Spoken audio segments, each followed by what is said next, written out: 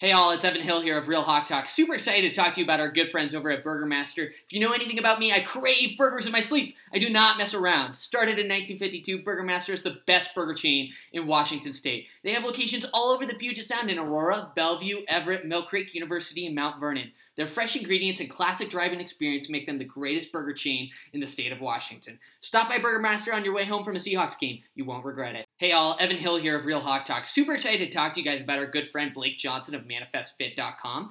Football season is quickly approaching, and it is a struggle to stay in shape while eating burgers and nachos. ManifestFit.com is your one, only, true online personal training service with workout and nutrition programs specifically based on your needs. They work with clients all over the U.S., and what makes Blake and ManifestFit.com so unique is that they don't believe training should be a luxury item. Now's the time to start. Head over to ManifestFit.com. Click on how to join and fill out the form. Their team will get back to you ASAP and help you start building a healthier, happier, louder Seahawks fan life. The skyline is etched in my veins. You can never put that out, no matter how hard it rains. My city.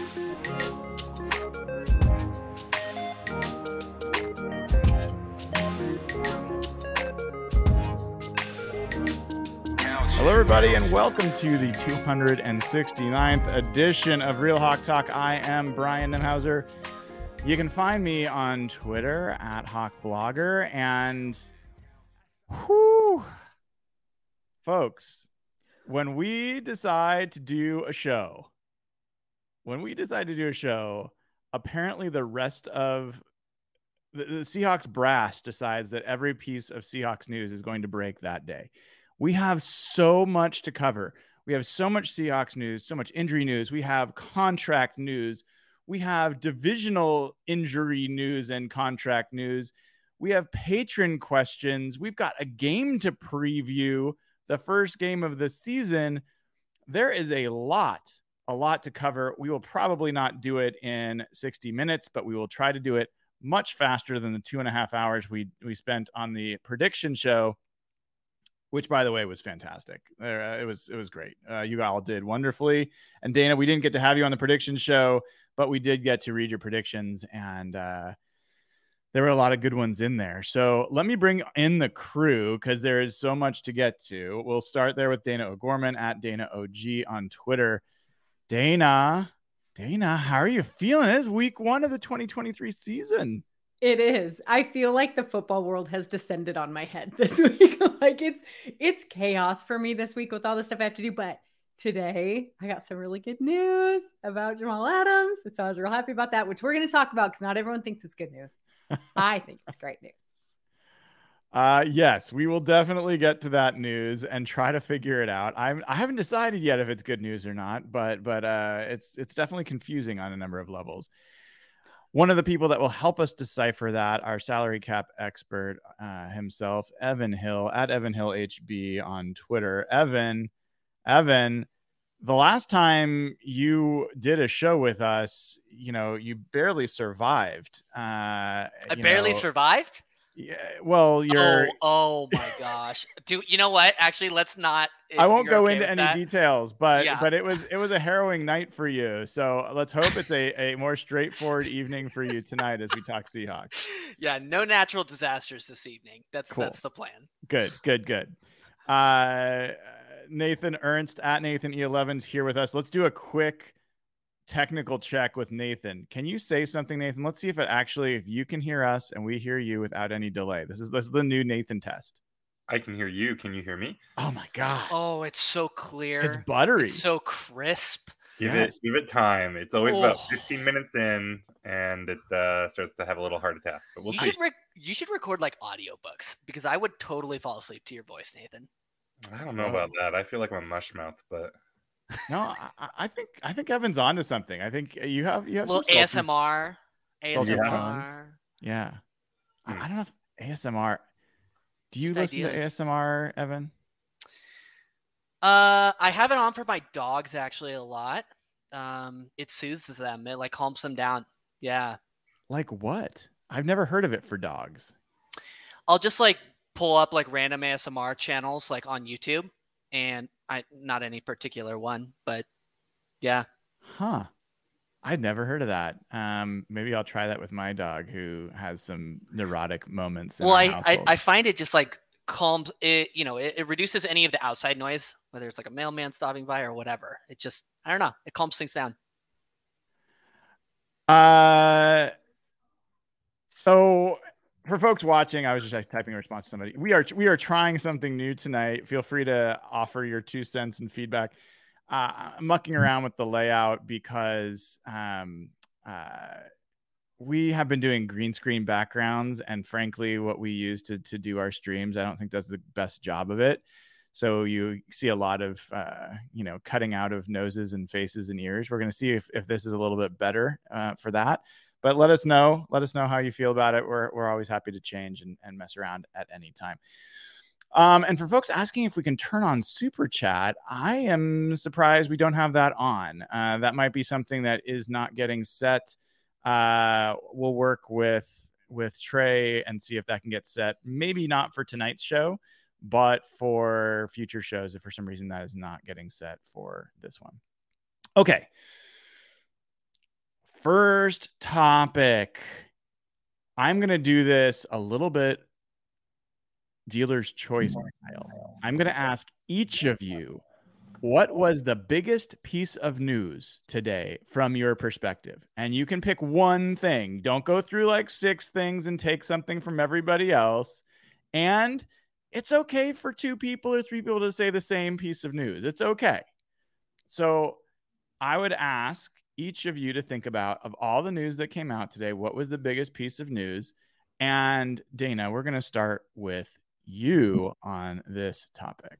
Okay. I know you're going to expect me to say Jamal Adams, but that's not it. I think the JSN news was probably the biggest news. I'm a little worried that he might be coming back a little soon, but I think overall game plan wise, that is going to be huge for the offense, just to have that third receiver. I mean, even if he doesn't play a ton, we don't even know how much they'll have him on the field, but just to have that threat there, and that just opens up the other 2, DK and Tyler. So I think that was huge. I was excited about all of them. I know. We'll get to it. We'll get to it. You'll get a chance on that. And we also should, for folks that are not as obsessed as we are, not following everything, we will also share what the piece of news was. So Dana, the news was about JSN. That he will play in week 1. Now, again, we don't know how much, but that he'll play that quickly after his surgery. Huge. It is huge. And I got to say, on the JSN front, there's this weird thing with Pete Carroll where in most cases he is like, we're going to take care of the guy. We're going to do what's right and take care of the guy. We're going to be kind of conservative in that regard, and we're not going to rush them. And then there's every once in a while these guys where he talks glowingly about how tough they are and how they're not having any of it. And they're just out on the field and like, there's no problems at all. And it feels a little bit weird. It feels like he values guys that play through stuff, but he also seems to not allow some guys to play through stuff. And I don't know if it's the doctors that are keeping him from being able to make that choice, or if literally like some guys just convince him that they should be able to play. I don't know. Like, well, JSN, he's been very pumped about the fact that this guy's gonna he's all the right things. He never said the word legit. It was never a legit injury. So I had a good feeling from the get, because we all know, Pete Carroll code. And when he's like, it's a legit injury, you're like, crap, he's out the season, right? Like, you just know. But he never said that about him. But I think that he thought maybe, because they said right after it happened that maybe it would be 2 weeks-ish. So to have him back for week 1, I think that's huge. Yeah. Yeah. Dana or anybody on this, did any of you catch like a glimpse of if he was wearing anything on his hand during practice today? Just out of curiosity. Didn't see today. So earlier though, he did have it wasn't like the club that the defensive linemen wear, but he definitely had something wrapped up. But I didn't look. I hadn't seen pictures from today, so I don't know. Okay. Maybe someone in chat can tell us. Nathan, are you aware of the news of the day? I'm aware of that piece of news and the Jamal Adams news. Is there other news of the day that I'm missing out on? Okay. There absolutely is. There's a fair bit of news. And so that's why I wanted to ask, because here's the deal, folks. Like, a lot of us, we work full-time jobs. We have families. You don't catch every little thing on Twitter. And so I don't want to put Nathan in too bad of a spot. we will fill you in on some of the news, and we will let you maybe break the Jamal Adams news for people that don't know about it, if that's the one that gets left off. So we'll come back to you, Nathan. Okay, yeah. I was gonna say, give me multiple choice here. Evan, biggest piece of news for you today. This news came out today. Absolute bombshell. We've been tweeting about it for hours. Jason Myers named one of the team captains for the 2023 Seattle Seahawks. That was a pivotal moment today. I've been excited all day long. That's a participation trophy. I'm just letting you know. I'm just saying, your Pro Bowl kicker, team captain, 2023 season. Couldn't be more excited. I'm disappointed in your selection. What did you think I was gonna say? Something that actually was worthwhile. That is. I don't like that answer, but I am not surprised by it in any way, shape, or form. All right, Nathan, I will give you a potpourri of Seahawks news, and you can tell me of these things what stands out to you. Okay. Devin Witherspoon practiced again and is not yet committed for this week, but is on track to potentially play this week. Mike Morris, Cam Young, Derek Hall, Darrell Taylor are all expected to play in this game. They're back practicing. They are expected to play. Pete Carroll today said that about these guys. So that was news. We have the Jamal Adams contract extension, or restructuring, I should say. It's not an extension. It's a restructuring, and we'll kind of get into that in some more detail. Nick Bosa signed an extension and is reporting for the 49ers. Largest contract for any defensive player in, I think, history. Cooper Kupp is out. That's the one I think is this is the one piece of actual news. Interesting. Like, go ahead. The Adams restructure thing, it doesn't mean anything in and of itself. Like, is it a portent of some move to come? Maybe, but maybe not. I mean, we've seen them restructure guys in the past and do nothing with it, or nothing like massive anyways. JSN playing this weekend, maybe that's a big deal. Maybe he's really hurt and isn't going to play much. He's still recovering. Nick Bosa signing that deal, like, I think that was probably really just a foregone conclusion. Mike Morris, I mean, okay, cool. Oh, Dana, are you gonna let that go? It's fine. Yeah. It's Nathan. It's fine. It's just the way it is. I'm fine. Is there some sort of like filter you put on Nathan's takes where you're like, oh, I'm just not gonna let that bother me? Yeah. But even if you're a big fan of one of those guys, and like, obviously I like Hall, Taylor could be big, but like, these are also, it's the same thing with JSN. Like, what shape are they actually in? Are they going to be massive contributors? We won't know until this weekend. So that's when I think like some of the news around that will really be made. Kupp being out is the only like definitive thing here, where we know that this is a big deal and it's going to have an impact on the game. And so I think Kupp being out is the most interesting thing. At least me thinking this, maybe a myopic kind of like, holy shit, it's week 1, let's go. That's the most interesting, most impactful piece of news we have so far. All right. I love it. This is why I was asking all of you where, for me, I mean, I'm still questioning whether Witherspoon's going to play. The code I'm hearing and how Pete's talking about it is he's got to prove a lot by Friday to get in this game, and that Pete probably wants to be more cautious with him than to play him this week and doesn't feel like he needs to. So but if that holds and he plays, to me, that's the biggest news. But it's really kind of the macro news where it was a week ago, maybe at most 2 weeks ago, but really it was a week ago. The conversation among Seahawks fans were like, our entire draft class is injured. We've got so many injuries. And now you're talking about what most likely is going to be the season debut on Sunday for JSN, for Derek Hall, for Zach Charbonnet, for Cam Young, for Mike Morris.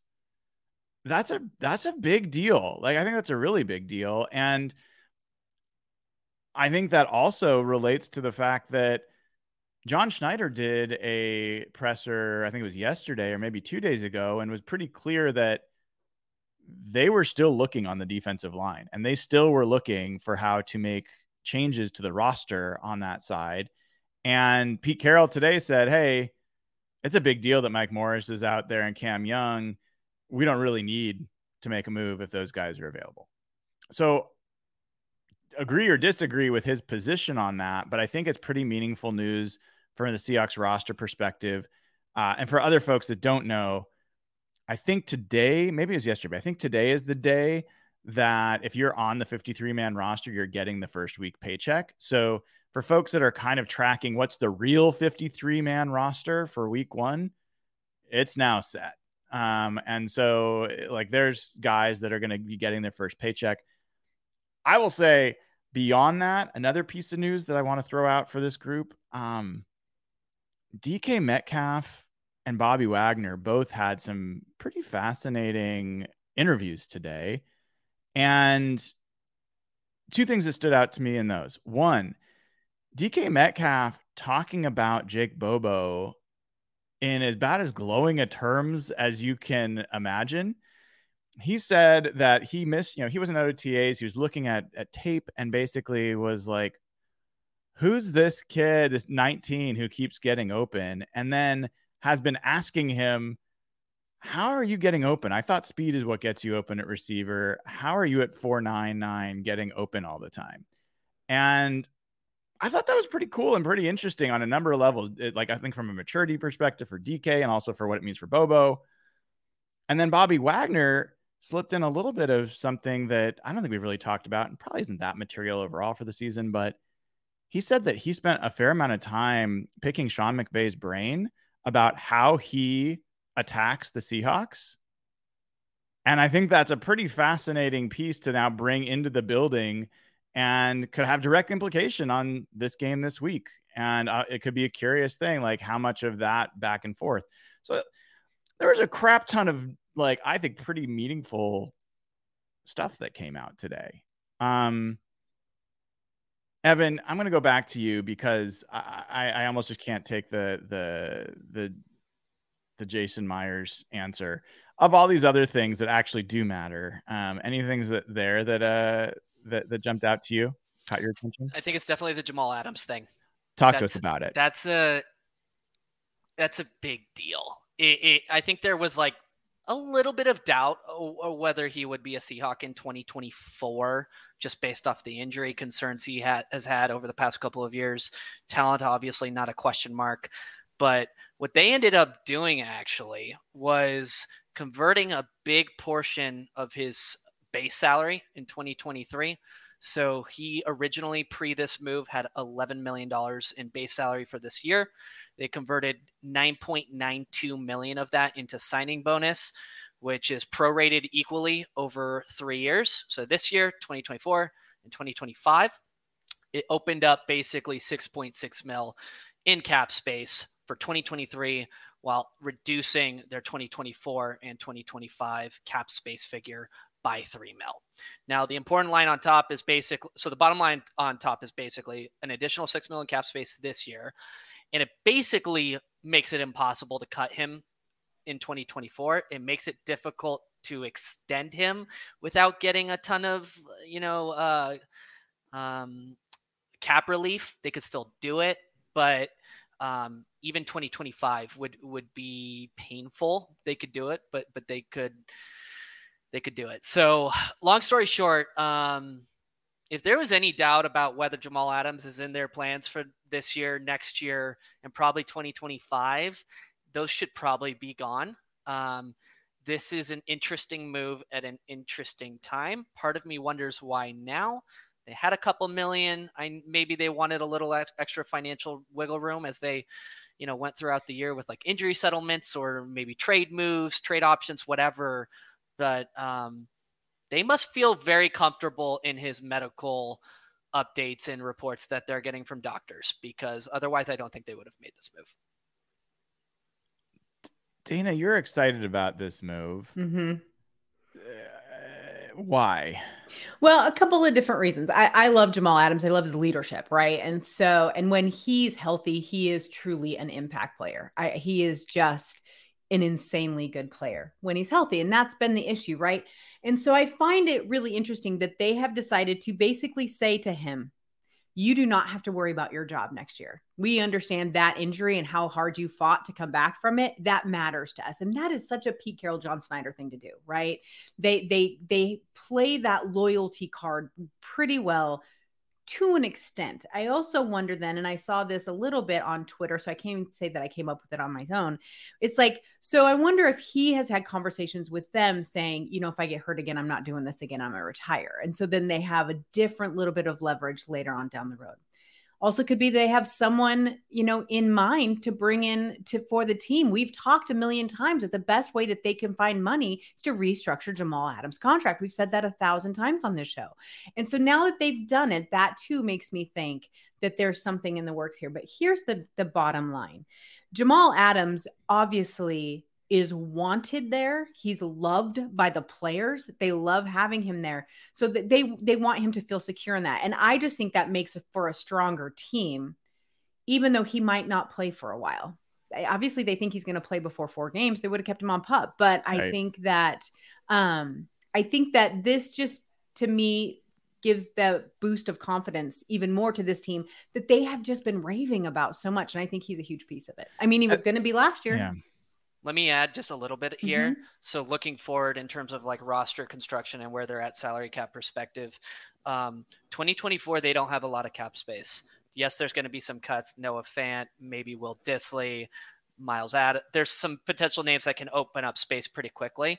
But when we look at the safety room, we're talking, and this is just a fact, right or wrong, we're talking almost $50 million allocated towards Quandre Diggs and Jamal Adams in 2024, and an additional $8 million for Julian Love. So it's a lot of investment in that position, and they're making a bet clearly that this is going to pay off, and obviously I hope it does. It makes me take a big gulp knowing his injury history. But there's no question. I have so many questions about this. It's a very confusing move to me. Evan or others, do we know if there's any significance to the timing of this if they were to want to make this move 2 weeks from now or 3 weeks from now, is there something that would keep them from doing it? No. I mean, the only thing to consider is it would be, remember his base salary is prorated over 17 games. So if they did it 2 weeks from now, it would open up like 1.5 million less in cap space for 2023. So that's the only real difference. And on the other side of that too, if they have their eye on someone and maybe just now going into the season, that GM is like, okay, yeah, he is on the block now. We're sick of dealing with him. Chris Jones. And so, we'll have to see. I don't want Chris Jones in Seattle. I'm just saying, but something to that effect. They're like, okay, going into our, first week, we want to get rid of this guy and we're going to trade it. So maybe the conversation changed and they want someone in camp faster than not. So no one may know the answer to this, and it's okay if you don't. But if you do, what Field Yates tweeted out today, 3 hours ago now, was effective today at 4 p.m. Eastern time. So this is today. This is specific to today. The NFL's top 51 cap space rule went away for the season. Many teams created cap space through contract restructures, and this was one of them. What does that mean that the top 51 cap space rule went away for the season? And is there a reason that would make today a day that they needed to make this decision versus later? Yeah, I've got an answer for this. So in the offseason, top 51, we have a 53 roster man roster limit. The top 51 rule means that only the top 51 highest paid players on your roster count against your team's salary cap. That means player 52 and player 53 do not. But keep in mind, player 52 and player 53 each make like $500K a year. So it's like a very negligible difference. It's like a $1 million cap space difference. So why did all these teams make these big, this was not the only one. A lot of teams made moves today to restructure contracts. I think it has something to do with So keep in mind, if they didn't do it before this game check period, which is Wednesday at this time, it would not have included week one's proration. So that's a game check that they would have paid up front. And there's also, think about it from the player's perspective here for a second. This is fully guaranteed money to a player up front, like cash flow immediately. They literally wrote a check to Jamal Adams today for 9 point whatever it was $1 million. He gets that in his bank account immediately. There's probably a little bit of a psychological component for those players entering 2023 saying, I have that money. It's guaranteed. If I break my leg tomorrow, I still get that money. So yeah, there's basically no reason for a player to ever say no to this. I don't think. Correct. It's purely beneficial. Unless they're dying to get out of a team. How does rollover work? Like, when does because you can roll over whatever cap you have left over into the next year's cap, right? When does that get calculated? Is that something that happens around this time too? I don't think so. That's following the season because the league year just began. I don't know exactly what date, but it's like definitely Later. like after the Super Bowl. So, well, we'll spend a little bit more time on this because I think it's a pretty big story, but we do have to cover a bunch of other bases. So here's the part that's confusing to me and why this is so confusing to me. I didn't understand why it had to be now. I think you've given me some evidence about why, if they're going to do this, they do it now.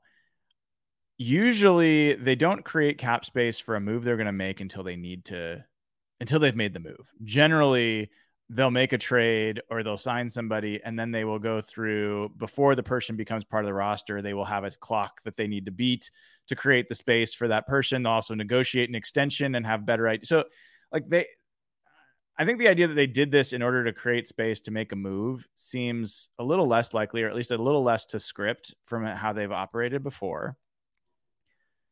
They had cap space, so I'm not exactly sure why they needed more right now. That's also confusing to me. And then, I don't know, folks. I've been as much of a Jamal proponent or advocate as anybody on probably Seahawks Twitter and definitely on this pod. Dana and I think have been pretty united in that. I have absolutely assumed that this was his last season on the Seahawks, unless he played healthy for the whole year and played well. And that's a huge if. We just went through our prediction show, and other than Dana, who predicted 17 games, I mean, Evan predicted he'd play one game. Now, I think that's, smile at that or not, I think it's not totally crazy. He played less than one game last year. Played less. He had. This is the most serious injury he's had in his entire career. He's had every season pretty much end early with significant injuries and often multiple injuries. So what the hell are we doing guaranteeing this guy is going to be paid among the highest salary for a safety in the NFL next year when we're not getting that return yet? And it's like the risk, like I get the emotional stuff you're talking about, Dana, like giving him confidence and loyalty. But that also doesn't really ring true because this team cut Richard Sherman. This team cut Bobby Wagner because of salary reasons and because of where they were in their career. So I don't know. This doesn't make sense to me. I still don't get it. Can I add more color to this? Yeah. So looking at Seattle's 2023 cap roster, like all their salaries and everything like that. So remember, the way they have to facilitate this cap relief move is a player has to have a high base salary in 2023. Okay. Not a high cap number, a high base salary. So here's a list of all the highest base salaries for the 2023 Seattle Seahawks. It was Jamal Adams, number one, so clearly the highest, basically the most opportunity to facilitate that maneuver and gain cap space. Let me name off the next two players, and let me ask you, Brian, if you want these two players to be absolutely committed to the Seattle Seahawks next year and in future years forward. It would be Noah Fant at $6.85 million in 2023, and Will Dissly at $5.6 mil. I like Uncle Will, but no, I don't. Even opening up, doing a restructure for Will Dissly's deal would only open up $2.7 million this year.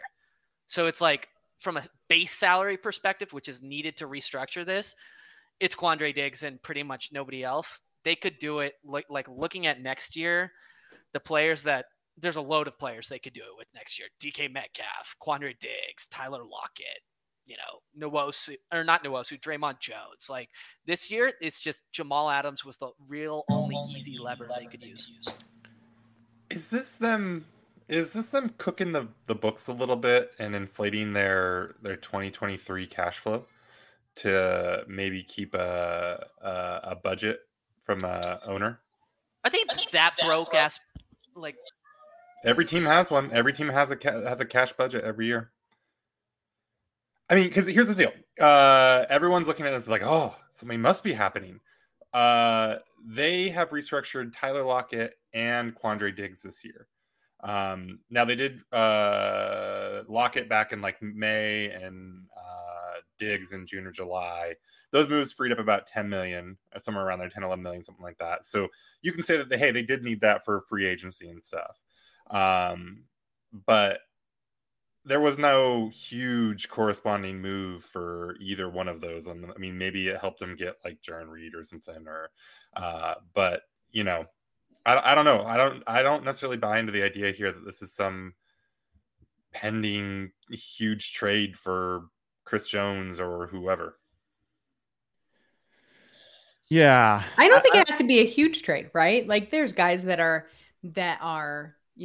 less and not as expensive, but maybe just a backup. Or is there anyone on the list, Evan, you might know this, is there anyone on the roster that needs an extension going into next year and they need a little more money for that?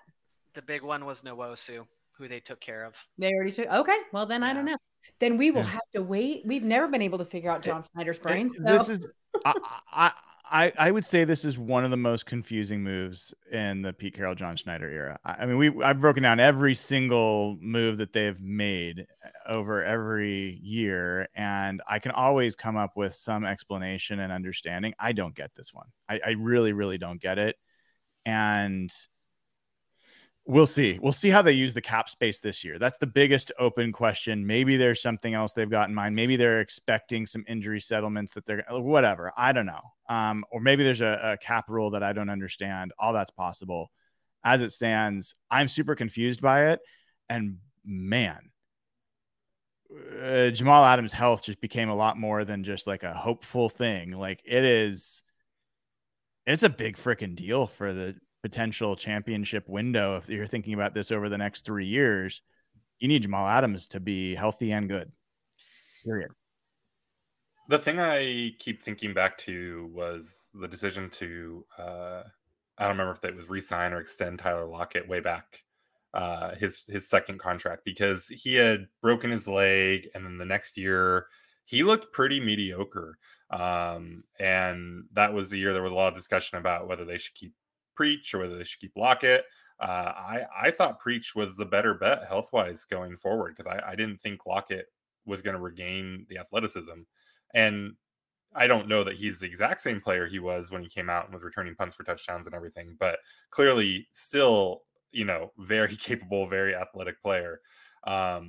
So I'm now, maybe there are other examples where they've paid a dude whose like knees just fell apart or something, and I don't remember it. But looking back, I feel like they've made generally good decisions when they have, especially when they have like insider, they have their doctors who knows the guy, and they can make a decision off of that. All right, let's move on from this topic. We've spent a fair amount on it, and it is fascinating. I think we've spent not enough time on some of the players that have come back. I do want to come back to that, but let's actually, Dana, if you wouldn't mind looking up patron questions. I want to make sure we get to some patron questions, and this might lead us through some of that topic anyway. If you haven't already, give the show a like, subscribe, and head over to patreon.com/hawkblogger. Join up, be part of the community. The season's getting started. Now's the time to do it. You get immediate access to the Slack channel, which is amazing, and fantastic conversation all around the Seahawks. And in fact, I think today there was some requests for a college football channel in our Slack, which I will create after the show. We've got Mariners talk going on there as well. It is a great place to have a pretty curated experience with other sports fans that are all cool, and you don't have to deal with all the crap that goes on Twitter. So patreon.com/hawkblogger, and the proceeds go to good causes. We've donated over $260,000 to charity over the years. We will donate more this year, and you can be a part of it. Patreon.com/hawkblogger. I will also mention we have space, not a lot, but some space left in our Ring of Honor tier, and would love folks to join. You join early enough, you will be able to come to our annual meal that we have. It ranges. Sometimes we go fancy with Daniel's Broiler. Sometimes the crew prefers going to Matador and eating nachos and having margaritas. It really depends on what the Ring of Honor patrons request. Would love to have you all part of it. There's limited availability for that, but take a look and be part of the Ring of Honor. So, Dana, do we have some Patreon questions to go through? We have a whole list of Patreon questions today. And this first one irritates me a little bit. I'm not going to lie. Mr. Mark Zuck, just saying. So his question is, who gets more sacks this season? Jalen Carter or Jamal Adams? So rare. Well, Who are you directing this to?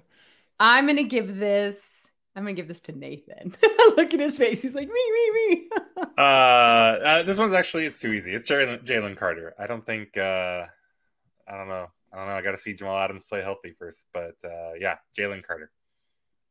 I think that's an easy kind of no-brainer in my opinion. But yeah. Ooh, I don't know. Really? We'll see. Why? It will be interesting with Julian Love and who plays where, if they're going to have all three of those guys in them. Let me paint a quick picture picture for you. First of all, Jalen Carter's playing an interior defensive line. That is the hardest place to get sacks. It doesn't mean that he won't get them, but it's not like the best interior defensive linemen are getting like low double digit, other than the Aaron Donalds and the Chris Joneses of the world. This is a very brave thing to say going into a Rams game. I understand. And then the other piece here is Jamal Adams in what was it like? Not a full season, had 9.5 sacks his first year in Seattle. He didn't get any when they started people knew that he was going to be blitzing.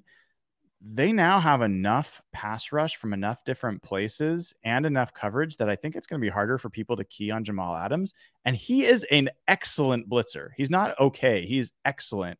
And so if you put him in a position where people can't key on him and he's more unpredictable, I don't think it's crazy at all that he could have more sacks than Jalen Carter. I don't know that it's crazy. We just don't know, right? Because we don't know. We haven't seen him play for a while. So I don't know if I would bet my house on it, but I don't think it's crazy. Exactly. All right. So the next one is from Troy. Brian, I'm going to give this. Actually, no, Evan. Sorry. Evan, I'm going to give this one to you. Predict Gino's line for this game. Also, which wide receiver will have the best game?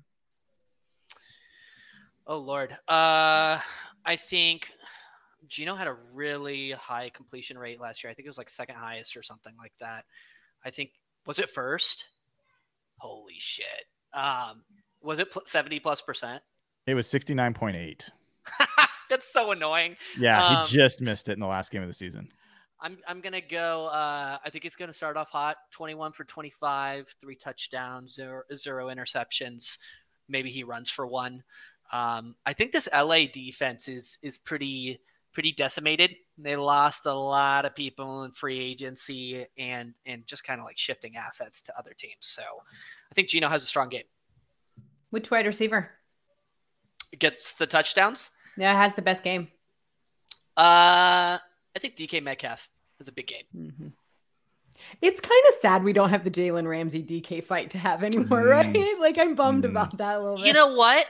I totally didn't make that. I mean, I knew he was gone, obviously. Yeah. What That's other storyline? I know there's nothing else. But you know what, though? I was at that game last year with, I think it was Cashman, maybe, where literally DK ended, silenced the game on that touchdown reception over him. So it was beautiful. So much fun. All right. Brian, this one's for you. It's from Greg. It says, will the Seahawks make the playoffs? And if you believe they will, what seed will they be? I don't know if you guys did seeding last week.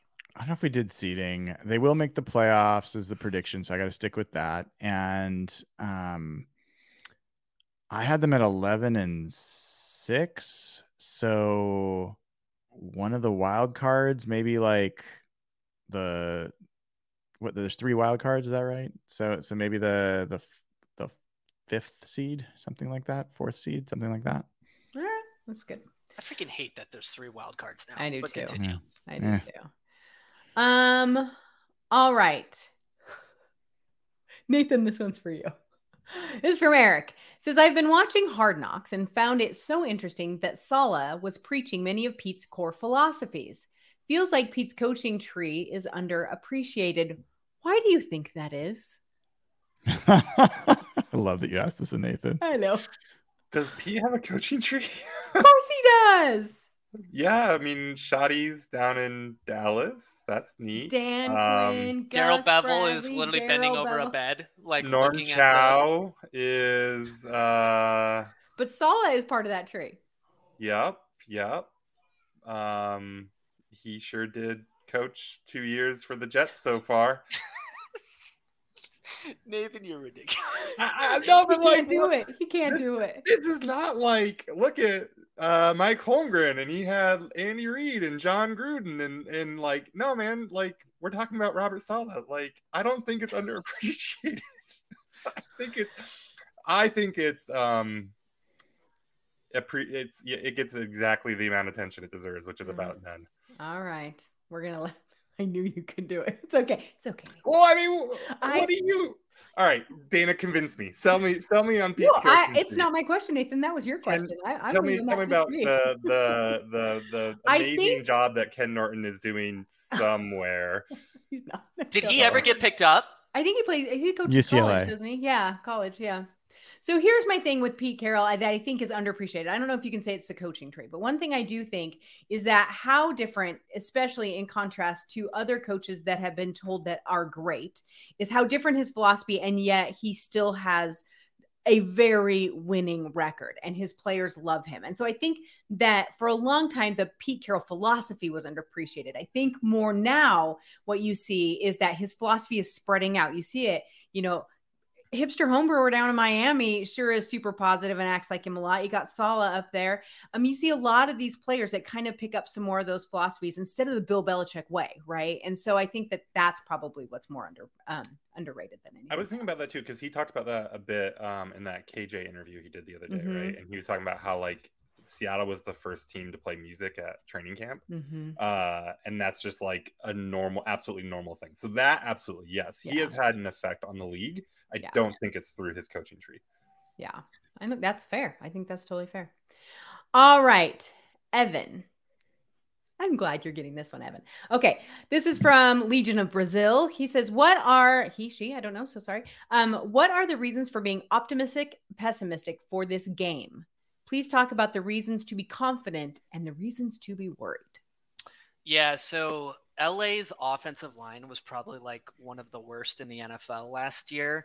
They only had 2 offensive linemen play 500 or more snaps last year. I don't know if you guys saw the stat that I think it was like every single week they had a different combination on their offensive line. Rob Havenstein or whatever his name is was the only player to play all 17 games for them. So that offensive line, I think, is going to continue to struggle. They added a guard, Steve left Avila. guard. Yep, in the draft this year. He's starting at left guard, immediate plug and play for them. I think, I don't know. So let me go back to the optimistic part for a second. Their secondary is decimated. They lost Taylor Rapp, Troy Hill, Jalen Ramsey. They do have Kobe Durant, who's relatively impressive corner for them. But that's a very clear, competitive advantage for Seattle is we have one of the best wide receiver groups in the NFL, and their secondary is completely decimated. So if Seattle's offensive line can, hold Aaron Donald and whatever supporting cast he has, give Geno time, I think Seattle should put up a lot of points in this game. But let me answer the flip side of the question, where I'm concerned is I think Sean McVay is going to enter this game trying to absolutely run down our throats with Cam Akers. Cam Akers finished 2022 with actually 4 straight really impressive performances. I think it was 130 yards plus in 4 straight games to end 2022, ended with a positive rushing grade. We all know Seattle's record when they allow that type of rushing yards to happen against them. So this is super not being talked about, but I think Cam Young practicing and being healthy and, Draymond Jones edition, this will be an early test for this defense early in the year. Can they stop a Sean McVay focused Cam Akers run game in week 1? If they can't, we could lose this game. We could. Oh. That was a fantastic preview, Evan. It was Well really done. good. It was really, really good. And I will say this, we have to win this game if we want to win this division. We have to. Have to. Yeah. So fingers crossed there. All right. Oh, Brian, this one is a really good one for you. So Has No Clue asks, wondering your thoughts on no other teams making claims on everyone the Seahawks re-signed to the practice squad. Should that be a concern for talent depth? And then they said, thank you. You're welcome. I don't know that it's a concern, but it is absolutely a signal that the Seahawks depth, like that the end of their roster is not the best in the NFL. I mean, there's a reason that a lot of the 49ers, like I think 49ers had a number of claims.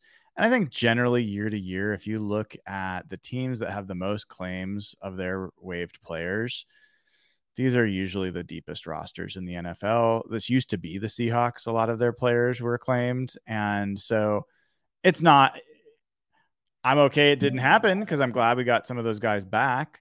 But no, if you want to be the most optimistic about it, it could be that the rest of the league is sleeping on some of the guys that the Seahawks have. And that if the Seahawks make a big step forward, some of these guys are going to be harder to keep during the year. Like people can get signed off the practice squad at any time to a full 53-man roster, active roster. So we'll see throughout the season, but for now it's not a particularly positive sign about that depth.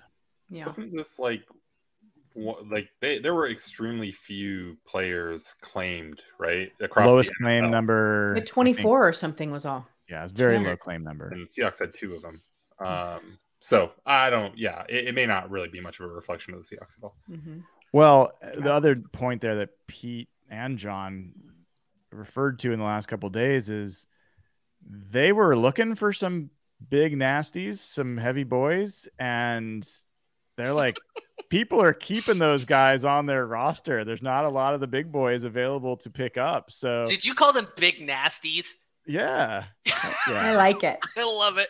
Yeah, the war daddies, nasty whatever you want to call them. But they I think teams are using this, their roster and with the practice squad, they're being pretty strategic with who they're keeping in a position that makes it harder for teams to claim. And so that might be part of it too. Yeah. I have to say, I'm loving our chat right now where they've all decided Bobby Wagner was just a mole. It's the only reason he went to the Rams. Was to be a mole.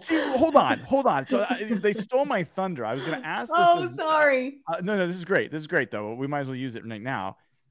Evan, are you going to acknowledge the 4D chess that Pete Carroll has played by putting Bobby Wagner under Sean McVay, getting all the information about how Sean McVay plays, just to bring him back so that he can now continue his streak of dominating Sean McVay where he swept him last year? I mean, are you going to acknowledge that?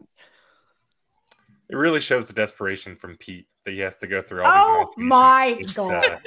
Hey, thank you. Bill Belichick cheated into multiple Super Bowls. I mean, whatever it takes to win, right? Yeah, I mean, but if you're going to cheat, get a ring out of it. I mean, what is this stuff? You end up bringing back broke-ass Bobby Wagner to play middle linebacker for you so he can go be a spy for a year. Come on now. I think Pete's quote today was something special is about to happen here. Did he say that? He did. Oh, he also said, "Why aren't we the he said it multiple times. 1974 Miami Dolphins last year, right, or whatever that year?" I remember that. I actually do remember that.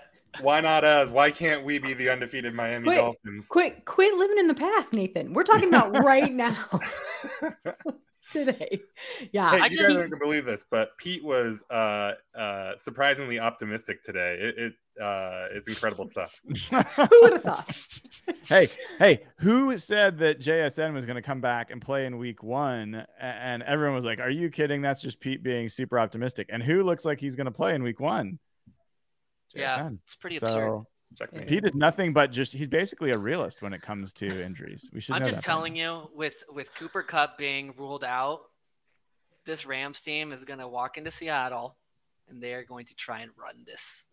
They don't have anything else they can do. You're 100% right. And I'm just saying, we know what they're going to do. They know what they're going to do. Pete Carroll knows what they're going to do. Clint Hurt knows what they're going to do. Let's just pray to God that they can stop that. What I don't want to hear, and I'm bracing to hear, is all the Seahawks fans saying at once, who the hell is Tutu Atwell? Oh, I know. He is the one guy that has the physical profile and can play the horizontal game that he might end up giving us some trouble. I hope that's not the case. Agreed. But that's the one guy I think is worth calling out on the receiving core. But Van Jefferson is going to get more of the call, but I think Tutu Atwell is the one that could hurt us. This secondary should not struggle against this receiver group. 100%. No, they shouldn't. I love this though. In the chat, Jason Tudor says, "Yeah, getting rid of Bobby so you can have the second worst run defense was a great plan." It's really true. It's true. Hey, all right. So let's go on. The next question is from Richie. It says, this one is good. Whoever wants to answer this one, because we talked about it a little bit already. It says, are we worried about JSN rushing back too soon and possibly re-injuring that wrist before it's fully healed?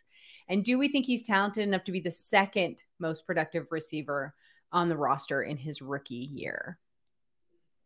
I think we all think he's talented enough, right? I mean, I will just jump in there for a sec. Yeah. I am concerned about not him so much catching the ball, but bracing himself when he's going down. That's my concern. And I'm not even like hits maybe, but it's less about that. It's more just how he's going to brace himself. So that's my concern. I absolutely am hoping that he's going to do the Tyler Lockett catch and go down, catch and go down. Make that business decision. just catch it and go down. And so if he can do that, then I think we're good. If he's going to try to extend plays, then I am going to be a little concerned. I want this guy in it for the rest of the year. Yeah.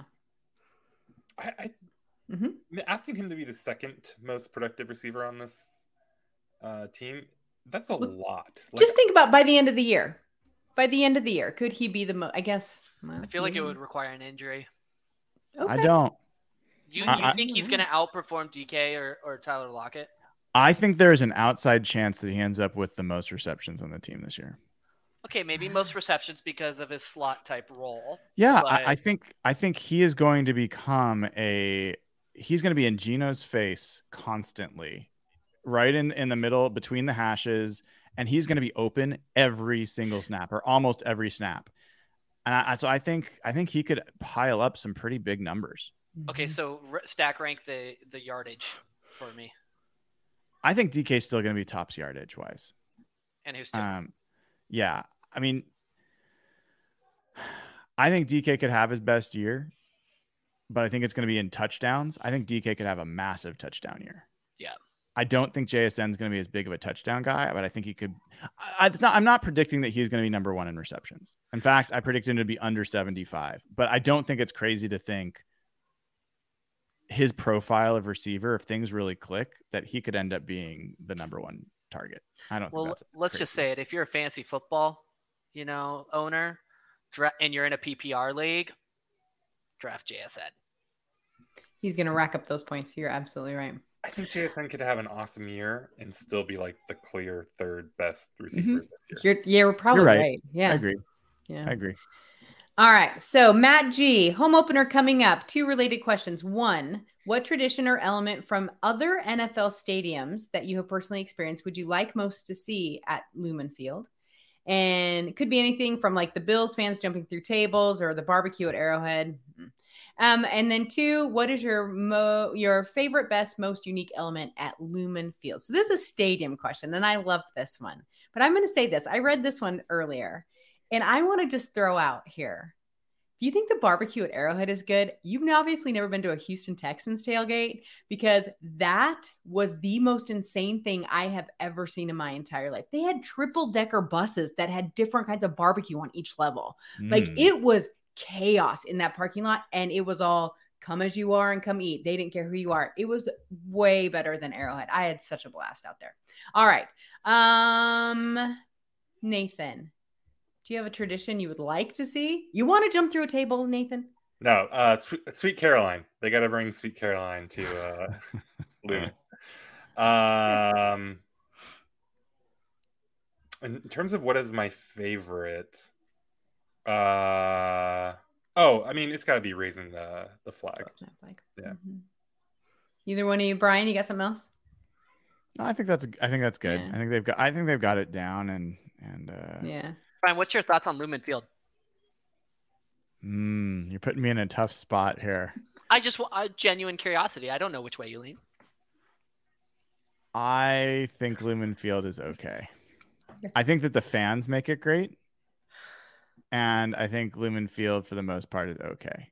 And I don't think, I mean, I know that I'm being careful because I know the guys that run it and like are responsible for the fan experience. And these guys are smart and they're doing their best. And like, I've made comments about the scoreboards and they're like texting me like, dude, like, what do you expect us to do? We the stadium was built the way it was built. We can't really change the scoreboards or the video boards. But I love how you get completely different views depending on which one you look at.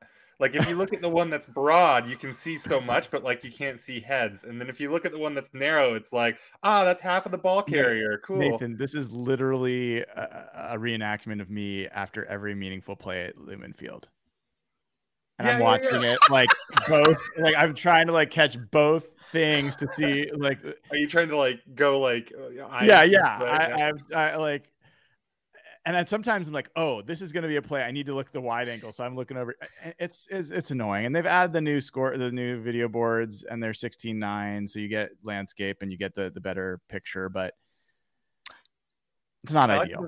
Pretend like it's like CSI, and I'm some connoisseur of video angles. And this one, you want the widescreen for sure over there. Are we going to Niners Seahawks as a group Thanksgiving Day? Come on, dude. Come do it. I will so down. Host Thanksgiving meals for whoever comes. Will you actually? Sure, absolutely. Oh my God, I'd totally go. Wait. Yeah. I will book flights fucking tonight. Yeah. Hell yeah. Thanksgiving is my favorite holiday of the year. Like I am all you see, wait a second though. You don't like Thanksgiving food, so we're gonna have issues. It's just overrated. I agree with Quandre Diggs that it's highly overrated. The offer, you're not allowed in my house. How shit about your stuffing, and you guys are gonna like actually throw it. Oh my God! Stuffing is the only redeemable like side dish. Sweet potato casserole, like there's pecan crumble. Like you're just you can't do nuts. Is that part of it? I mean, do a ton of side dishes in Thanksgiving have nuts? Oh yeah, pecan pie like I can't have. Massive part of. Yeah. Oh, okay. This is starting to become a little more clear. But it's not the dishes with nuts that I hate. Like it's all the other ones. You wouldn't know the good stuff because you're not having the stuff with nuts in it. Oh, you're saying the best dishes have nuts in them. Yeah. Oh, okay. Gentlemen, we have a lot of questions to get. We have a lot of questions to get through. We'll talk about this later in chat. Okay.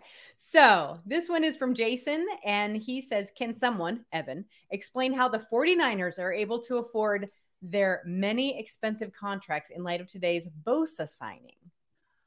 Yeah. Their future cap space is rammed. Not great. Yeah. So I don't even think they have. Let me put it this way.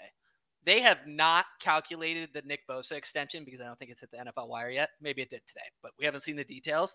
They're currently negative $7 million in 2024 cap space pre the Nick Bosa deal.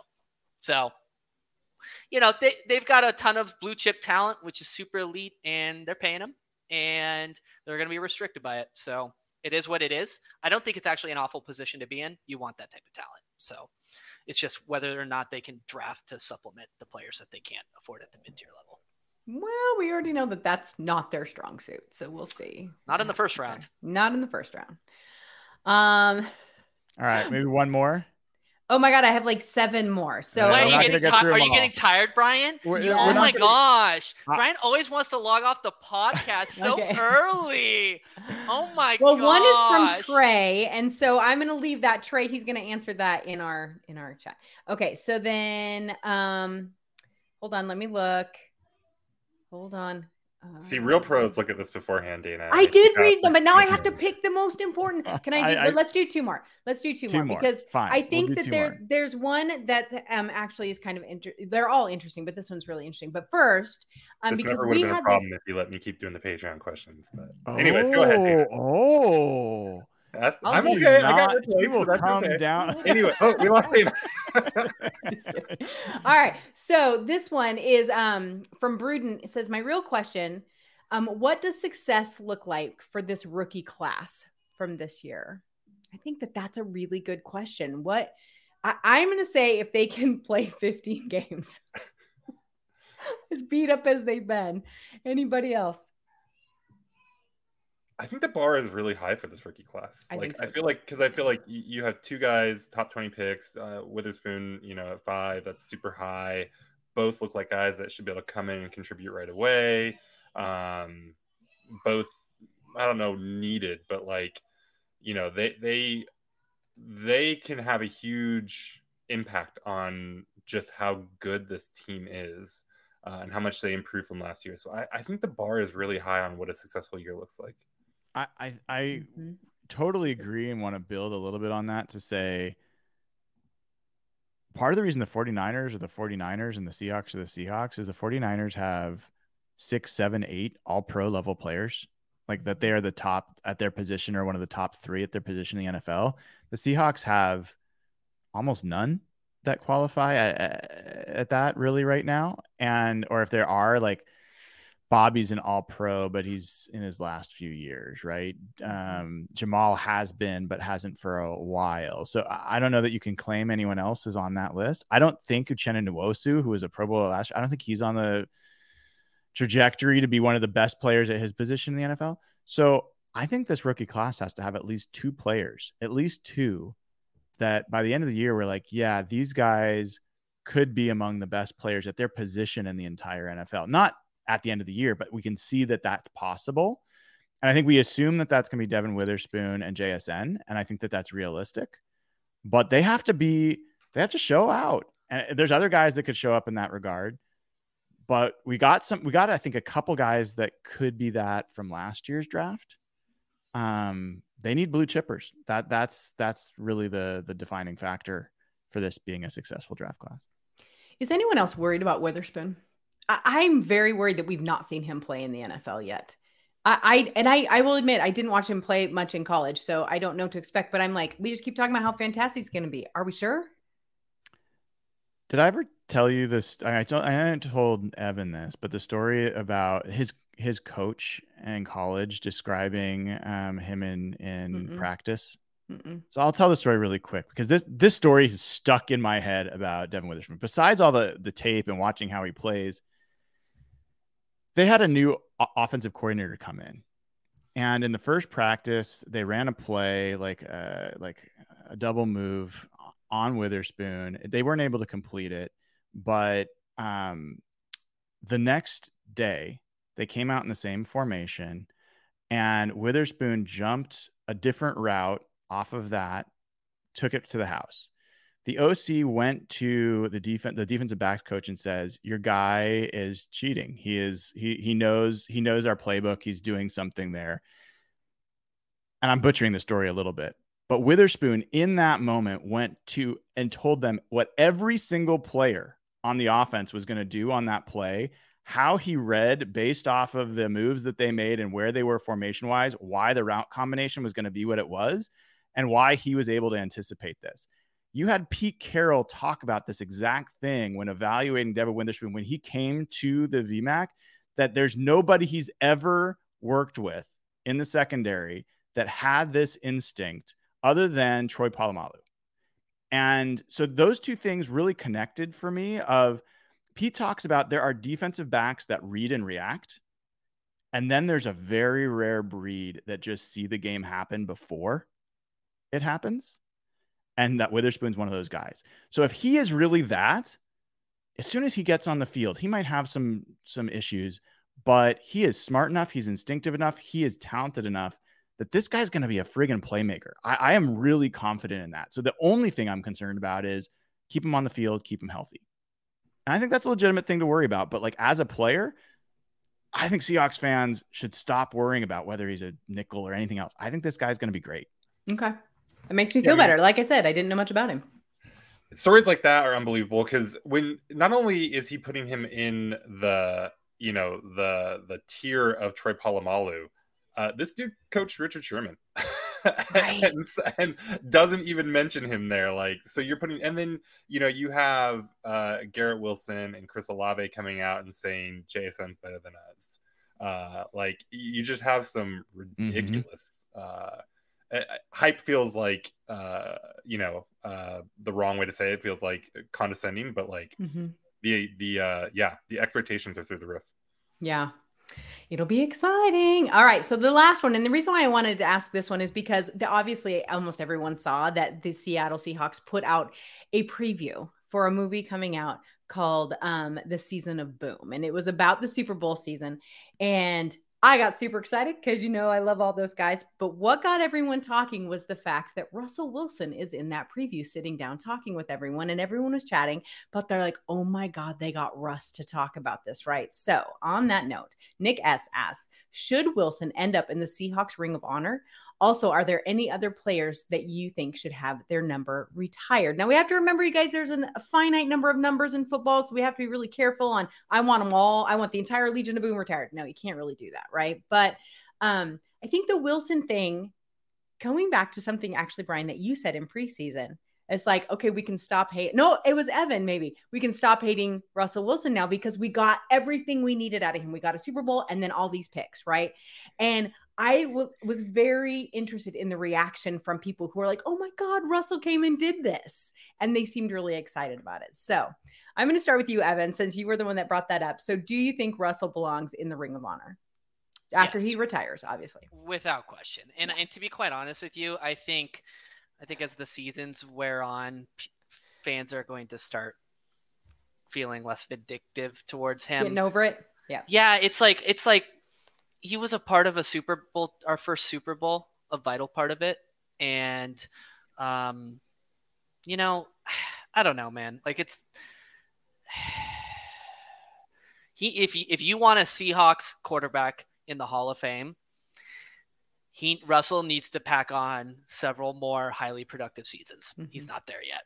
So I think if you're rooting from a Seahawks-centric perspective to have a quarterback in the Hall of Fame wearing a Seattle Seahawks uniform, you should be rooting for him to have success. Yeah. Outside of Seattle-involved situations. All right. I think that's true. I don't think anyone would really disagree that he belongs in the ring. I don't know, Brian. No, I don't disagree. I think I thought he was going to disagree.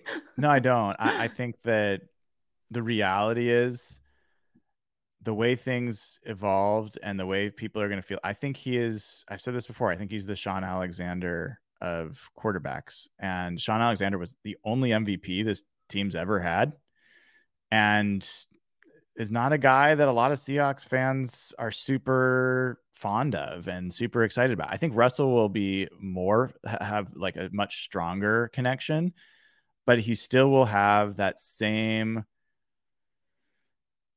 Sean was kind of a little bit of this veneer, and everyone's joking about Sean Payton saying stop kissing babies and all this stuff to Russell, and I think that is going to be a lasting. Sean Payton's an ass. So he is, but he is.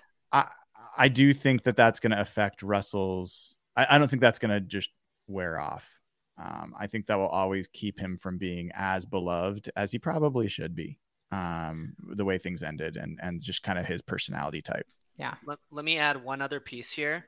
If he's at all involved in the future return of the Seattle Supersonics, a minority owner or something like that, I'm telling you, it would sway perception. He'll wear a crown in that town. Exactly. Yeah. People will forget on day one that he ever went to the Broncos. Yep. I'm just saying there's a real chance that happens too. He played his whole career in Even exactly. If he owns 0.01% and he's a public face, that changes everything.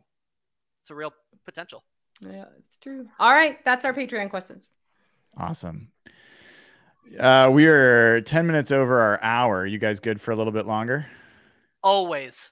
I love Do we it. ever stay at an hour? I don't think well, we used to. I've had to adjust. And we will not always get to all Patreon questions. We will take as many as we can within our time allotted, but appreciate that. Patreon.com/hawkblogger. You can sign up and ask us questions every week, and we will do our best to answer them. So thank you, Dana, for taking us through all of those. Let's turn our attention to this game. Okay. I think Evan gave a pretty good preview of some parts of it. Nathan, I want to go to you. Actually, Dana, I'm going to go to you since you've been asking us questions. I'm going to give you a chance to answer one. What are you wanting to see in this game? Like, what is your mind going to be going to? What are you going to be getting a question that you're just, I need to see the answer to this in a regular season game? What's the thing that your eyes are going to kind of be drawn to? So there's two things really that I have been focusing on. I'll keep it short, but the first one I think for me is the offensive line and the amount of time that Geno has. So they did that pretty well this year, but with a new center and it's a little bit of shuffling, I want to watch and see how Geno reacts to the Aaron Donald rush, because we know that it's coming, and how that line reacts to that, because he is truly the best defensive player in the league. I know people are all about TJ Watt right now, but I'm telling you, I still think it's Aaron Donald. So I think that will be interesting. That's what I want to just see, how well that works, because that in turn then is going to influence the run game and influence, the longer balls to get that football to that sad secondary that they have. The second, obviously, I think everyone has the same questions. We want to see what the run game or what the run stop looks like. Can they run defense even function better? They looked better in some preseason games, but that wasn't even all their starting pieces. So I want to see how that starting piece on the line, how they gel together, and if they truly have focused on the run, which all these different defensive linemen have said, we will not be the 31st worst run defense in the league. We have gotten this fixed. I want to see if they did. Those are two good ones. Mm-hmm. Nathan, what's one thing, and if you have more that jump out, but what's something that the Seahawks could do in this game that would dramatically increase your confidence that this team's going to be good? Knowing the team that they're going up against, knowing it's the first game of the season, is there something you could see that would actually sway your opinion about what the ceiling is for this team? Yeah, I mean, I think this game's a little hard to have like a major change of heart or to really lift my expectations, but it's exactly what Dana just said. Is this defense still trash or not? Now, it's going to be hard because they could probably look pretty good against what is probably a pretty terrible Rams offense. So it's going to be hard to get too excited just off of this one game. But that, them coming out and looking really good on defense is the thing that could really make me rethink, predicting 10 wins or whatever for them. Evan, same question to you. Something that could really increase your confidence that the Seahawks team is going to be as good or better than we want them to be this year. Yeah, it's kind of honestly doubling down on what Nathan said. If we have any hopes that this defense has improved off of last year, particularly when stopping the run, then this is a team that they should show early signs of success against. Rams offensive line has struggled mightily year over year. There's no real studs across that entire line. There's no consistency year over year. Cam Akers is a productive running back. He's not a no name, but he's not, I don't think like a top 3 running back or anything like that. So I need to have Seattle show me that they can stop the run in this game. It's really that simple.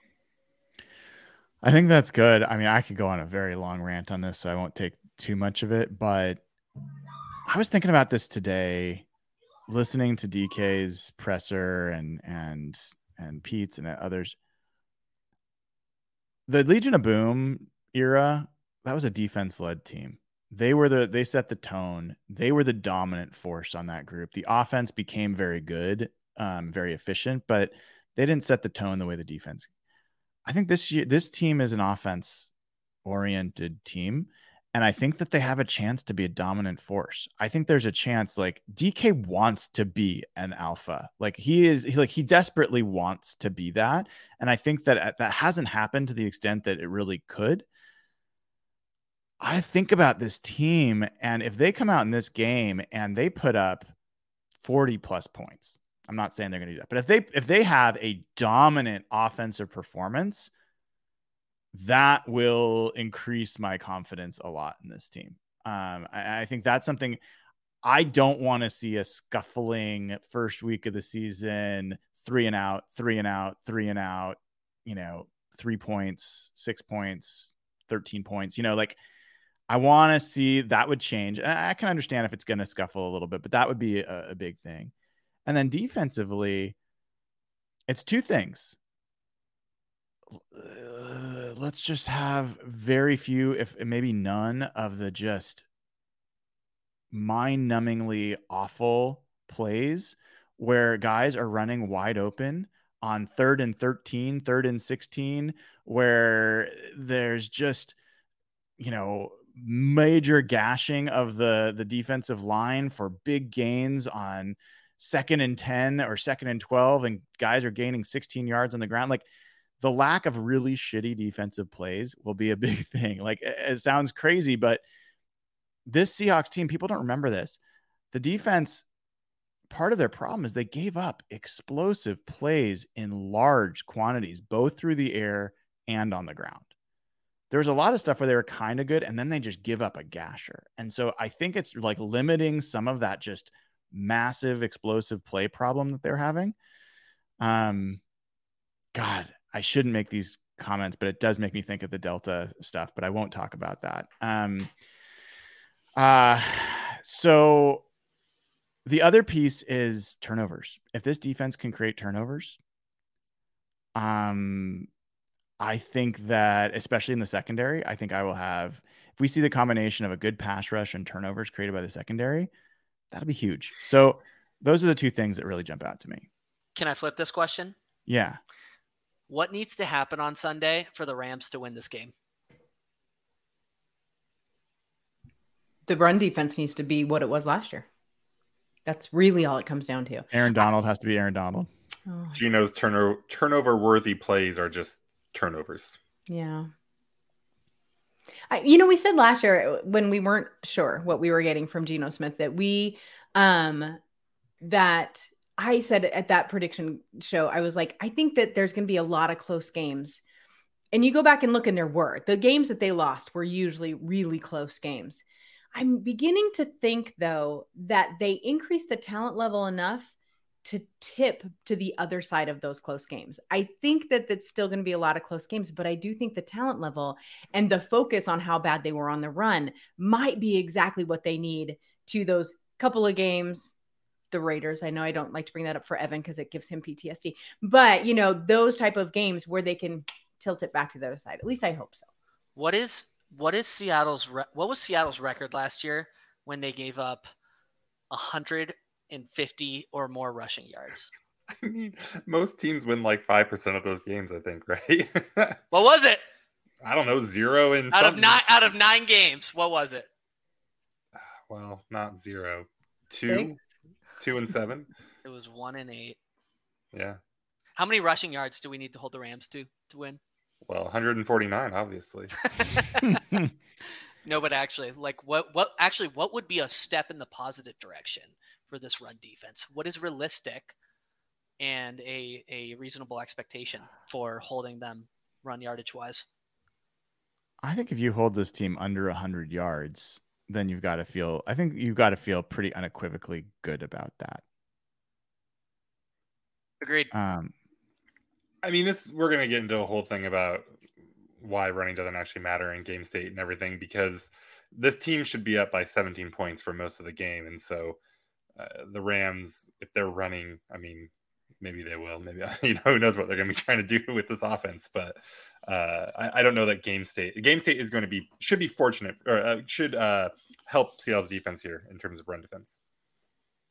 I'm really curious about how Matt Stafford looks in this. I think it wouldn't shock me if he comes out and it's like, oh, wait, he is a good quarterback. And him with Sean McVay, it doesn't matter who the receivers are. They're going to create some open spots and some easy passes and gain some yards. And then you add in some running. And that offense could put up some points. I don't think that's a crazy thing to expect.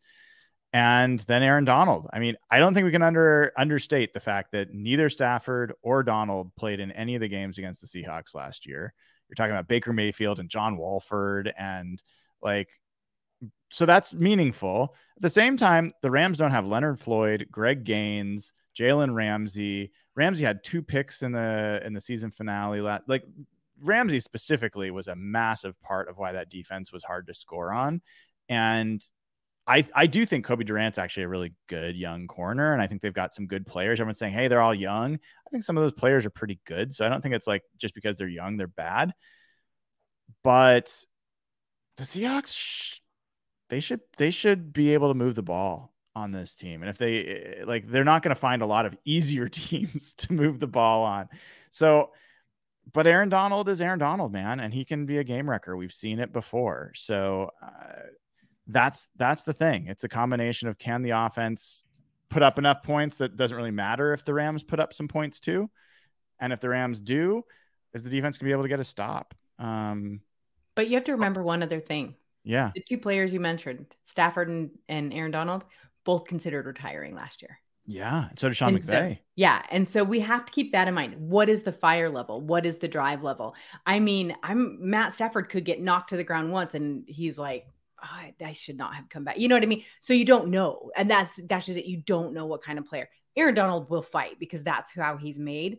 But what's left in the tank? I love and adore him. You know that. But it'll be interesting to watch as a fan how they react to all of this too. All right. One more question before I ask for predictions. I'd like from each of you one player on the Seahawks who, if they play well, will have it will be the most meaningful thing for Seattle's season. And like that, if they have a good game, that it's going to be really meaningful. It doesn't matter that it's against the Rams. It's going to be meaningful.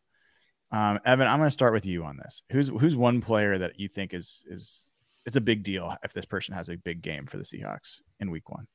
Draymond Jones. I thought for sure Good you answer. Jason Myers. It was.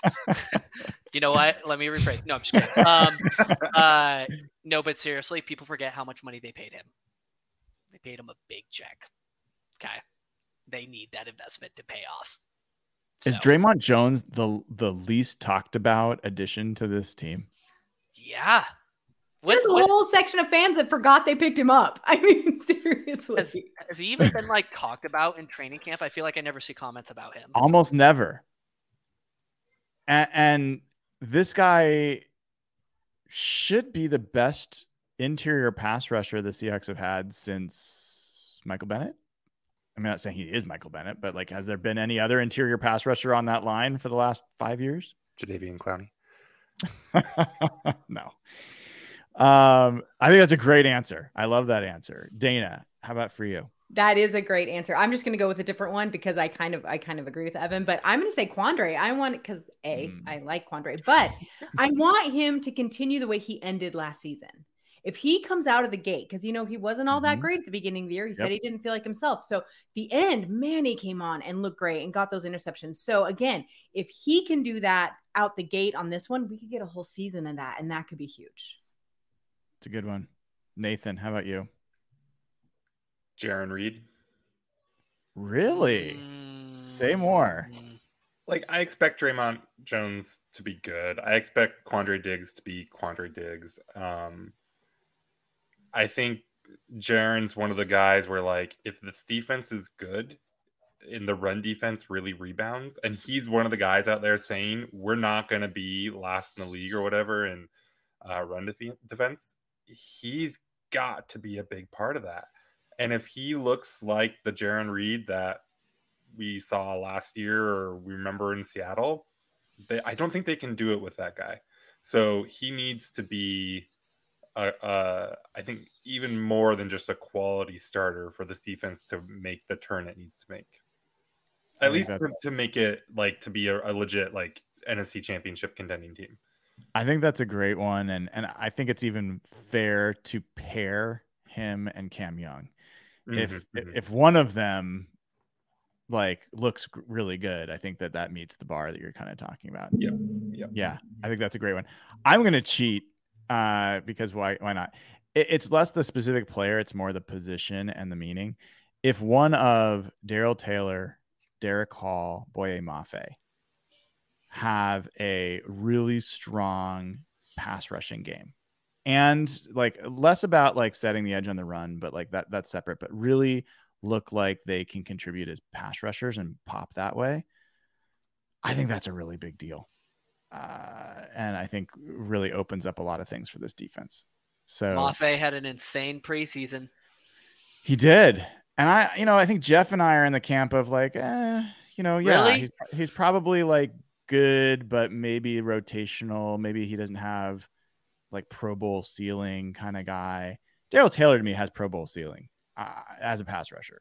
But if Mafe or Derek Hall show up in this game and are getting a lot of pressures, that with knowing what Nwosu does on the other side already, plus knowing that Draymond Jones is there, knowing that Jamal Adams is going to be coming back, all of a sudden the pass rush starts to look, multifaceted in a really interesting way, and gets me pretty excited. So I might even limit it more to Mafe and Hall, because I think I know who Darrell Taylor is a pass rusher, but Mafe or Hall, if one of them has a big game, I think that'd be a big deal. I will give one backup name as a secondary answer. Evan Brown could be a name to watch. That's great in this game, right? Like if there's a game saying. to identify, this is the one. If he does anything but catastrophically fail, I mean, I don't expect him to dominate Aaron Donald or anything. But Can you imagine? But I just have visions of like Joey Hunt being pushed back and falling like on his back. So if Evan Brown doesn't do that, positive things are happening. Yeah. I mean, I think we all are avoiding some of the obvious answers. JSN obviously would make a big deal. If Witherspoon comes out and has 2 picks in this game and has a pick 6, I don't know if there's anything else that could happen in this game that would elicit more excitement from me than if something like that happened. But that's why this is freaking fun. Like these guys are coming back. We're going to get to see a lot of these guys. And I'm not super nervous about this game. It doesn't mean that they're not going to have a tough one, but I think this is a 80 to 90% confidence game that the Seahawks should come out on top. And so it's more about the how they come out on top than it is if they come out on top. And I love the optimism of the beginning of the season. I know. I hope we still have it in a few days. If this team gets run down our throats, I'm going to be intolerable. Like I will not be joining the post game show. I just want you to know that. Yeah. No, I'm looking back at this last year, and like because people keep saying no, they needed overtime win. So I mean, they beat this Rams team by a combined 7 points in 2 games last year, and it was not a good Rams team. They I had completely black-holed that Falcons game, that Panthers game. Swept by the NFC South, baby. Swept. Yeah. I didn't spend a lot of time in the offseason thinking about that. I have very, very vivid memories, though, of the Raiders game and losing that. Like, this actually could be a pretty informative game. Like, if they come out and they really just take care of business, then I think that's another thing that shows, like, okay, maybe they've taken a step and they're handling the teams they should handle. Which doesn't mean they need to win by like 30 points or anything, but like, if they are up by 17 for most of this game, even if it ends up 27-17 or something like that, that's perfectly fine, right? But if they come out and they're like, oh God, it's the Saints game again, like, or oh no, it's the Lions game, and yeah, they won by a lot, but they had to get every last point. That could, yeah. I think that's a really, really good point, Nathan. And if the Seahawks win by 15 or 20, if they win comfortably, even if it closes the gap at the end, but it's a comfortable win, 100% of the reaction from folks is, yeah, that's what they should do against the Rams. The Rams suck. And the Rams sucked last year, and maybe more so than they do in some cases this year. And they couldn't put them away. So I do think it will be meaningful if they get separation from this team, for sure. And man, it would be fun. Man, come on. Can we just have a fun year where the offense is good, the defense is good? Like, couldn't that just be, can we do that? Brian, please do that? Brian, you know better. That is not Seahawks football. We got that 2 years. That was it. We don't get it anymore. Wouldn't it I be really such want a that. weird world if like this defense was like just next level, like something absurd, like a top 10, top 15 unit. And this offense just fell off a cliff. And Gino turns back Gino, into a pumpkin. Gino turns back into Gino. How impossible is that actually, though? I don't know. think that's highly unlikely. It's pretty unlikely. It would be a lot of fun though to make all the Pete jokes. Oh, for Christ's I'd be all about it.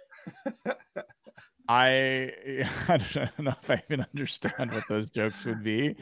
That considering he was given this he had a great quarterback, but he couldn't. He had to turn him back into a pumpkin. He had to sacrifice it all just to get his defense back. And what to get him a 7-9 record? They missed the playoffs. Won't embrace offense, Pete. I'm ready to go.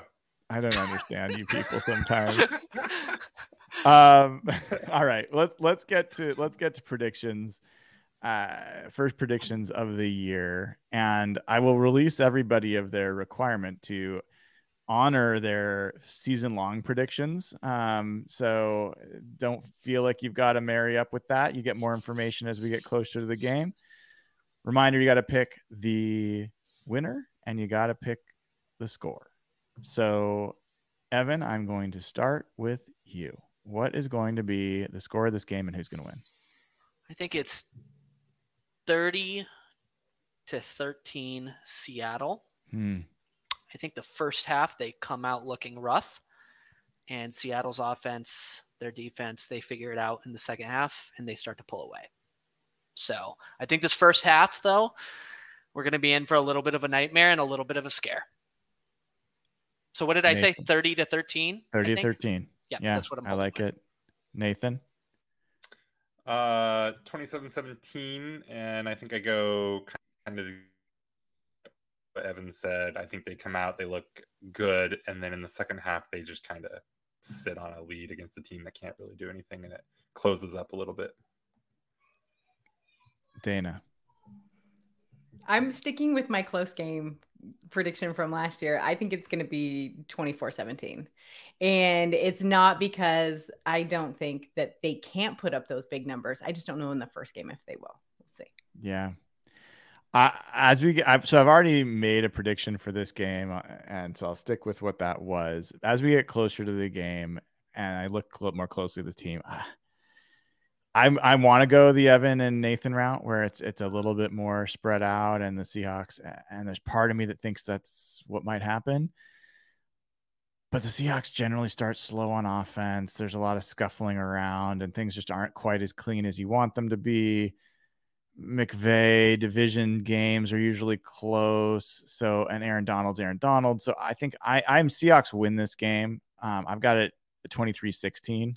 No relation to your prediction, Dana, but similar kind of game here. And man, this is different. So by the way, Vegas has got the Seahawks as 5.5-point favorites. And this is, I think, before all the cup news, but or at least the cup finals news. And I think the over under was like 47 or something. So the implied score is, what is that? Like 26-21 or something like that. Of what Vegas is expecting this game to be, or 27-21, depending on how you look at it. So I don't know if I see that many points getting scored, but if they do, let's hope it's like 41-6. That would be fun. That would be a fun way to get to that total. So, all right. Honestly, I could talk the rest of the night. There's so many more things I'd like to talk about the Seahawks, but I do want to keep folks from don't want to keep folks from the rest of their evening. So gonna let folks go on that. Thank you to Dana O'Gorman at Dana OG on Twitter, Nathan Ernst at Nathan E11. Congratulations to his technical prowess tonight. We actually heard him and he did not freeze for almost the entire broadcast. Great progress, Nathan. And Evan Hill at Evan Hill HB. It's been great talking to y'all. I am so excited. It's week 1 of the season. It is going to be hard to wait. Tomorrow we get to see the Lions play the Chiefs. Lions team that we play week 2? Yep. Week 2, right? in Detroit. In Detroit. So we get to preview our next opponent tomorrow night. I am super excited to sit down and watch NFL football. We will be, I'm sure, all tweeting and texting and all that good stuff about it. Talk to all of you later. For now, please give the show a like, subscribe to the channel, and go to patreon.com/hawkblogger. Join now. Do it. You will not regret it. I promise. Consider joining the Ring of Honor before there are no more spots left. We will not give you the Russell Wilson treatment. We will embrace you right away as a Ring of Honor member. So come on in, patreon.com/hawkblogger. Until next time, we will do a post-game show. We will talk to you then. Have a great night and go Hawks. Hey folks, this is Brian Nemhauser. Thanks for listening to the show. Hope you enjoyed it. I want you to know that Real Hawk Talk is available on all major podcast platforms. Go ahead and subscribe. Have all podcasts delivered directly to your phone after each and every show. And then go ahead and leave us a 5-star review. Helps us out, gets more people to the show. Then, if you haven't already done it, go to patreon.com/hawkblogger and subscribe for just $5 a month. Gets you immediate access to our Slack channel. Join hundreds of folks in that community to talk Seahawks about wins, losses, and all things in between. Not to mention, become eligible to win giveaways for Seahawks tickets and get to ask questions of the Real Hawk Talk crew every week on the show. Finally, if you haven't gone to hawkblogger.com recently, head on over. Tail the Tape morning after articles are there every week. Hoping to see you there. Thanks for tuning in. Thanks for supporting the show. Go Hawks.